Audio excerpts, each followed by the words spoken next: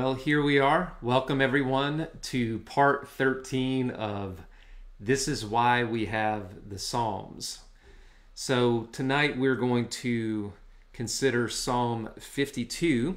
And as we're waiting for people to join us on Facebook Live, just want to ask you to leave a comment. Let us know that everything looks and sounds good. 1 hour, everything is synced up audio and video wise. The next hour, it's off. So hopefully we have it dialed in pretty close here. And want to say a special welcome to all of you who are listening on whatever podcast platform that you're tuning into. I hear more and more people are listening to this on their commute to work, or maybe you're doing it while you're exercising.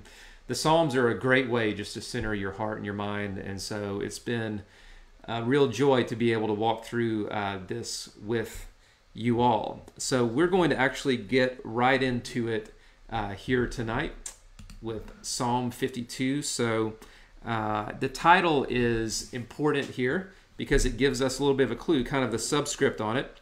And it's called The Steadfast Love of God Endures. And it's a maskil, which is some type of a musical term, of David when Doeg the Edomite came and told Saul, David has come to the house of Ahimelech. So the context here is David is on the run from King Saul. He is finds himself holed up here with the house in the house of God, and this guy Doeg is a bit of a mercenary of sorts. He's under the hand, the instruction, the power of Saul, and does a lot of damage. But he certainly rats out King David to Saul. And so we're going to read Psalm 52 together. It's 9 verses, and as always, I welcome your comments and your questions as we go. So this psalm being about the nature and the source of true security, wealth, and power. Psalm 52:1. Why do you boast of evil, O mighty man? The steadfast love of God endures all the day. Your tongue plots destruction. Like a sharp razor, you worker of deceit. You love evil more than good, and lying more than speaking what is right. You love all words that devour, O deceitful tongue. But God will break you down forever. He will snatch you and tear you from your tent. He will uproot you from the land of the living. The righteous shall see and fear and shall laugh at him, saying, see the man who would not make God his refuge, but trusted in the abundance of his riches and sought refuge in his own destruction. But I am like a green olive tree in the house of God. I trust in the steadfast love of God forever and ever. I will thank you forever because you have done it. I will wait for your name, for it is good in the presence of the godly. So beginning here in verse 1. Why do you boast of evil, O mighty man? The steadfast love of God endures all the day. And just as a reminder, we're not just coming into this text just to study it, just to read a verse and add some commentary, but to really identify with the emotions, with the thoughts, with this psalm as a prayer. So what does this song evoke in your life? What does this psalm pull up for you? Where does it speak to your heart? So as we're listening, as we're reading, and as I'm doing some commentary, be sure to listen to those promptings and let the Word of God do its work. This ancient wisdom ought to strike a chord, and it's a personal plea to God, if you will, in some sense.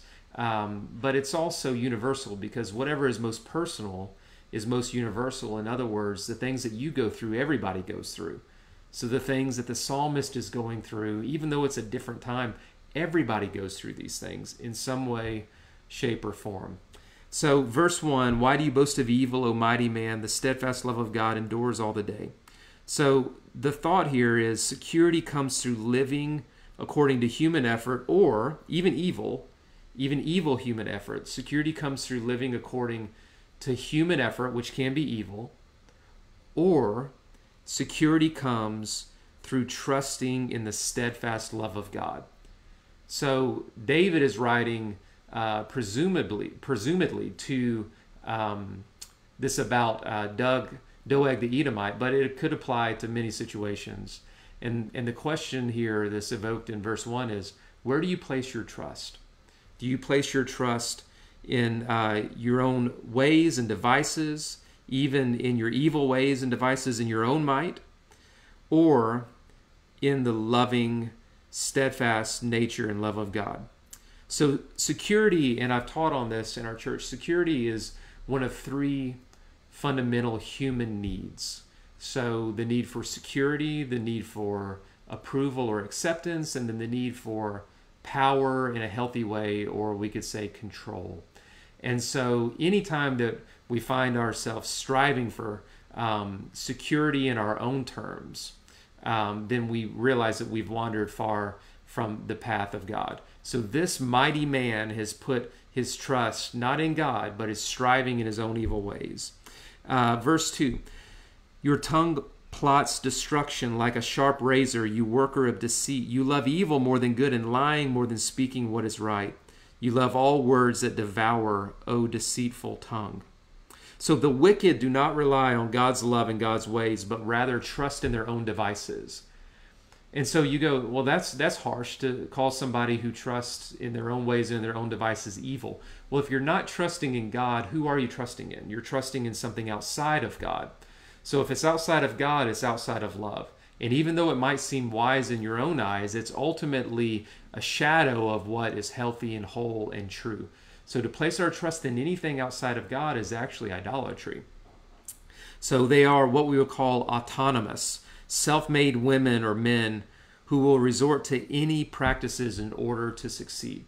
So there's a healthy level of agency. There's a healthy level of a healthy self-concept, self-identity, and I'm an individual. That's not what we're talking about when we're talking about autonomy here. When we're talking about autonomy here, we're talking about the type of people who just trust in their own devices. And you're listening to this, you don't fall into that camp most likely, although it's sometimes I think we all do. But you know those people who just trust in their own ways and will even do anything in order to get what they want because they're protecting their own security. You can think of people perhaps in the media. You can think of people in politics. You could think of people in religion that they are not putting their trust in God. They're actually trusting in their own devices. And we see here that this mighty man is willing to do anything in order to get what he wants. The alternative to autonomy is dependence upon God. So the ways and means used to achieve security end up becoming the nature of our souls. So if the ways that we go about finding security in this life are not God's ways, and we're not putting our trust in God, the things that we do in order to achieve security can actually end up shaping our souls. What I mean by that, I know it's a little theoretical. I was watching a documentary on Netflix. It's on Steve Jobs. It's just called Steve Jobs, actually. And what you see here is a person who made his tools, and his tools ended up making him. So by all accounts, from his biographies and from the accounts of some people who were very close to him, he might have made beautiful things, but on the inside, he seemed like he was very torn. And you give yourself so much to the work that you do, to the ways that you go about achieving security, and ultimately the ways and the means that you go about life end up shaping you. So if you want to change your thinking, one way to change your thinking is actually to change your actions. So if you want to change the way that you feel on the inside, if you're feeling rather low, and I'm not talking about like chemical and those types of things and professional diagnoses, I'm way out of my pay grade. But if you're feeling very low, very lethargic, just kind of down, a great thing that you could do is actually go and serve another person. So by serving another person, it lifts you up on the inside, gets you off of center, gets you off of yourself. The things we do can shape the perspective we have. The tools we make end up making us. So there was there was a time where we didn't have cell phones. And Steve Jobs certainly took the cell phone and pushed it into a whole new category with the iPhone. Maybe you're an Android user. It all applies here. The tools that we make, that we have, end up making us. So we've got to look at the way that we're going about finding security in this life. Is it based on our striving? Or are we resorting to unethical means? Are we cheating on our taxes? Are we cutting corners at work? Because the type of person who's willing to do anything in those ways, the scripture has a strong word for that, and it's not good. So we don't want to be like Doeg the Edomite. We want to be the type of person who is going to trust in God, and so we don't resort to those ways and means. Verse 5, but God will break you down. He will snatch and tear you from your tent. He will uproot you from the land of the living. So I want you to remember this imagery in just a moment. God will uproot you from the land of the living.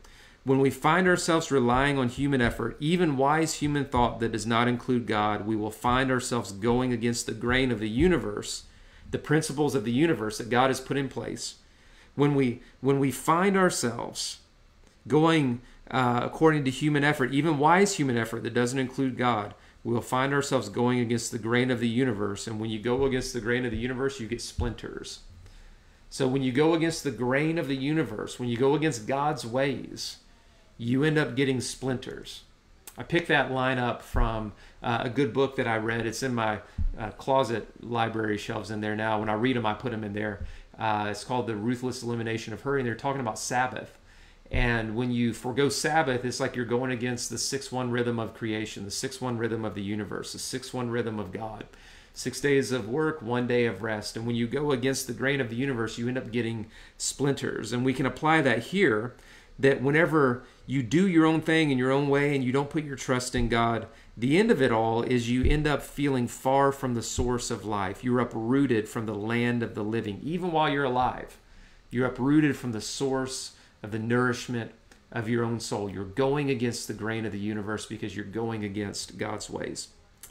Verse number 6, the righteous shall see and fear and shall laugh at him, saying, see the man who would not make God his refuge, but trusted in the abundance of his riches and sought refuge in his own destruction, or in the ways of his own destructive, or in his own destructive ways. Have you ever met an old person when they see young whippersnappers who just know absolutely everything? They just kind of smile and shake their head. You know, I don't know if we should sit around and laugh at the destruction of the wicked. David may have just been venting a little bit, but God certainly laughs at at people who are mockers whenever they get what they want. The Psalms show us that. I think it may even be like a grieving laugh. I don't know. But people who mock God, God gets the last laugh at the end of the day. I don't think that God delights in our demise, but it's kind of like you can't mock God and then think that you're going to get away with it. All of our mockery, God just laughs at it, I think. Like, who do you think you are? Who do you think you are? Not that God hates us or abhors us or is out to get us, but kind of like that old woman or that old man who just smiles and shakes his head and just has to laugh when you look at it. You look at the ways of the wicked and you go, that's not going to go well. And eventually they're going to get what they deserve, all of us in that sense. And so it's like, you know, sometimes you just have to laugh at the silliness of the way that people go about things and putting their trust in something other than God. And what makes the person unwise, even wicked? Well, that person trusts not in God, but in the mass of his wealth and in his scheming work of destruction. You go, well, that's a pretty broad definition of wicked. Well, it seems that was the character and the nature of the wicked person. He wasn't trusting in God. He was trusting in his own abilities and trusting in his wealth. So I must admit, I've been on the losing end of some schemers. I've been on the losing end of some schemes against me. I've been on the losing end of people who probably fit some of the characteristics of Doeg the Edomite. And I have to say, I have a feeling that God will bring about in God's own way the reaping and the sowing. I pray for goodness. I pray for kindness. But there might be a little part at the end of the day that I probably would laugh out loud a little bit whenever the schemer gets schemed. You'd be like, well, you had that coming to you. I know that's carnal. I know that's probably bad. But there's a little bit of that in the psalmist here, that the righteous look at the demise, the downfall, and they just have to go, well, yeah, God is righteous. And we don't like to talk about the righteousness of God a lot. We don't like to talk about the justice of God a lot, or the judgment of God a lot. But God will make sure that the accounts are settled. And there's a certain amount of vindication, I think. Not that you want that person to get that, but it's a fine line. And the psalmist is putting that out there. I might laugh a little bit if some of those people schemed against me, somebody out-schemed them. But that isn't up to me. And so here we come back to the land of pray it out so you don't act it out. And I would hope that when people get what's coming to them at the same point in time, we would say, yes, God is a God of justice, and okay, God, even now, in your mercy, bring about repentance and restoration. So it's complex. Why is it in here? Because it's real. And as holy as I am or am not, that desire is still there in me as well. But David says, I'm like a green olive tree in the house of God. I trust in the steadfast love of God forever and ever. Now remember what happens to the wicked. God will uproot them from the land of the living. But David says, I'm like a green olive tree in the house of God. David's like a green olive tree, a healthy olive tree planted in the temple complex. He trusts in the steadfast love of God forever and ever. The psalmist's life is rooted and grounded in God, and so he flourishes. Not so the wicked. The wicked's identity and security is rooted in his own scheming ways and his own ability to make things happen, and his own ability to keep all of his plans going, and in his wealth. But not David. David is putting his full trust, his full faith, his full hope in God. And so David is not uprooted. David is connected. And when I read this, I thought about John 15 and Jesus' teaching saying, I am the vine, you are the branches, remain in me, abide in me, and you will bear fruit. Apart from me, you can do nothing. Sometimes we're pruned so we can bear even more fruit, that will bear much fruit for God's glory. When we are abiding in Christ and walking the way of Jesus, then we are rooted and grounded firmly in God. We don't have to trust in anything other than God. And that, I think, is the reason that God invites us into prayer. So prayer is just paying attention to God. It's just sitting with God. Prayer, it goes beyond words. Prayer can be your silence. Prayer can be your sitting before God listening to a song. Prayer is just paying attention to God. Paying attention to God in various moments throughout the day, centering yourself again, will ground you and root you and just strengthen that connection to the vine as you are the branch so that you draw nourishment from God. I think what we have are a lot of people who are very busy, and their rootedness and their groundedness, they're not rooted and grounded. It's like they have little tentacles into little sources of water, but ultimately those fountains run dry. Not so for the psalmist. The psalmist says, all my fountains are in you. So if you're drawing from the source of, your security is in your job, your security is in your spouse or partner, your security is in your children, that's ultimately a false security, and there is an uprooting that will come when things are shaken. And so it's time that the people of God put their hope and their trust in Christ through that daily practice of prayer, of meditating on the Word of God, of loving and adoring God. One time, Henri Nouwen, somebody that we love to read, and we're reading him for our Monday morning spiritual direction group, he came to Mother Teresa and he just vocalized all of his concerns and everything that's going on in his life, and she listened to him, and then ultimately she said, spend 1 hour a day adoring the Lord and don't ever do anything that you know is wrong. You'll be fine. She's talking, he asked a question from below, she gave an answer from above. I think what we need more than anything is to get back to trusting in God. And the way that we live a life of trust is to live a life of prayer. And it's something I'm growing in. It's something I'm learning about. If you find, I'm not strong in prayer, tune into our spiritual direction group on Mondays at 9 a.m. We're going to be talking about some of the practices over the coming weeks. I'm reading. I'm constantly wanting to grow. But I don't want to just read. I want to practice. And so even today, there were a couple times today where I found myself getting anxious. And whenever I found myself getting anxious, it told me, your security and your identity is not grounded in love right now. What you want is certainty, and what you need is peace.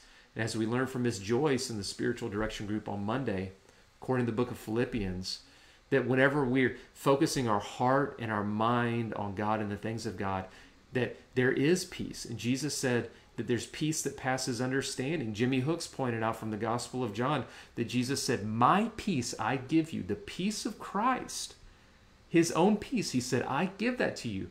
That's a gift that he gives to you. His peace he gives to you. And that peace comes as you remain centered in God. So, verse 9, "I will thank you forever because you have done it. I will wait for your name, for it is good in the presence of the godly." You know, you look at the way of the wicked is marked by greed, but the way of the godly is marked by gratitude. The way of the righteous is marked by dependence on God. The way of the wicked is marked by dependence on wealth and self and certainty tactics, trying to make things certain. If you find yourself grasping for certainty, ask yourself what you're afraid of. And if what you're afraid of, and if you're aware of what you're afraid of, then you're getting close to where the wound is, to where the idol is. Because perfect love casts out all fear. So fear is not of God. If we find ourselves fearful, it means we believed a lie. And if we believed a lie, it means that we're putting our trust in something other than God. And so what happens is Jesus himself, by the power of the Holy Spirit, begins to heal us from the inside out as we spend time with him, as we worship him, as we adore him. Well, what do we do? What do we do? We worship him. We talk to him. We sit with him. We bring our concerns and our cares to him. And then the Holy Spirit changes us. This is a revelation that the Holy Spirit has given me, not because it's new, not because I made it up, not because a million other people haven't already figured it out, not because a lot of other people who, they may be much younger than I am, they may have less education than I have, they may have been in the faith for all of 15 minutes, and they may be way further down the road than me in this area. But this is something that the Holy Spirit is waking me up to.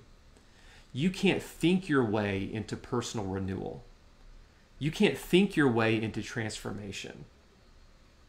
You can think all of the right thoughts, and that can certainly influence your behavior, certainly influence your mindset. But ultimately, it's the Holy Spirit's work to bring about the transformation that you desire in your life. To bring about, you can't think your way into peace. Why? Because peace passes understanding. So all of the self-help tactics in the world, as great as they are, even psychological teachings, you're going to get psychological results. Not that it's not spiritual, not that it's not against the work of Christ in Christ. I'm not saying that. What I'm saying is there is something that transcends psychology. There is something that transcends your best thinking. There is something that goes beneath your own wisdom. As you spend time with the Holy Spirit, adoring God, the Holy Spirit actually does the work on his own.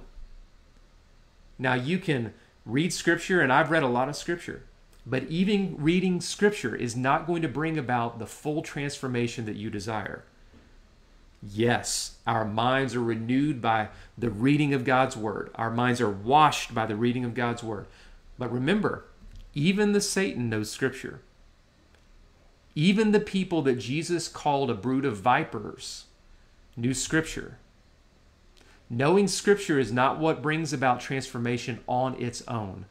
We read Scripture so we can have the mind of Christ and do the will of God. And as we have the mind of Christ and do the will of God, we have to continue even then to say, Holy Spirit, even with all that I read, even with all that I know, ultimately it's you who bring about the transformation inside of me. That's not to minimize Scripture. You know I'm big on that. But that's to say that even memorizing Scripture won't bring about the transformation. In other words, your best efforts, fasting, solitude, silence, all of that, those are only things that position you and create space for the Holy Spirit to do his work in your life. Now, that's as simple as I know how to say it, and I realize that it's probably very complex. So what are you saying, Tommy? What are you inviting me to do? I'm inviting you to schedule some time with God and to sit down in God's presence and just love on him and desire him, and let the intention of your heart just to be, I just want to know you. You might bring a small scripture. You might bring a word like love, or you might bring a prayer like the disciples' prayer, Our Father who art in heaven. You might bring Psalm 23, but you ultimately might whittle it down to one word like shepherd, and just say, shepherd my soul. Renew me on the inside. What am I saying? All of our best efforts, even our best spiritual efforts, don't bring about the transformation that only the Holy Spirit can do. So we create the space. We partner by putting forth our intention, by putting forth our effort through practices, and then the Holy Spirit brings to life in the way that the Holy Spirit can. So contemporary society presents the same options to us that are presented here in this psalm. Trust in your own wealth and your own ways, or trust in God. And the choice is not a one-time thing. It's an ongoing choice in situations as you go throughout your day. And it's not always obvious when we're doing one or the other. Thus, we need to continually pray with David. Search me, O God. Know all my anxious thoughts. If there's any offensive way in me, bring it into submission of your will. So as we go about our days, as we go about our weeks, let's be asking the Holy Spirit, show me where I'm trusting in my own wealth and my own power. Show me where I'm scheming and devising ways and taking shortcuts that I know are not pleasing to you, where I'm cutting off my coworkers or manipulating or politicking in a negative sense of the word. Let the Holy Spirit show you and reveal to you the places that you're trusting in your own merit and not in him. Well, this has been our session for tonight. This is why we have the Psalms part number 13. So quite a few people have joined us here today, and we're grateful that you have added your voice into the conversation. So Brandon put something here. He says, we all deserve destruction and vindication like the Edomite, and yet God acts perfectly where we can't. That's grace. Good. Okay. Well, much love and grace to all of you, my friends. Good night.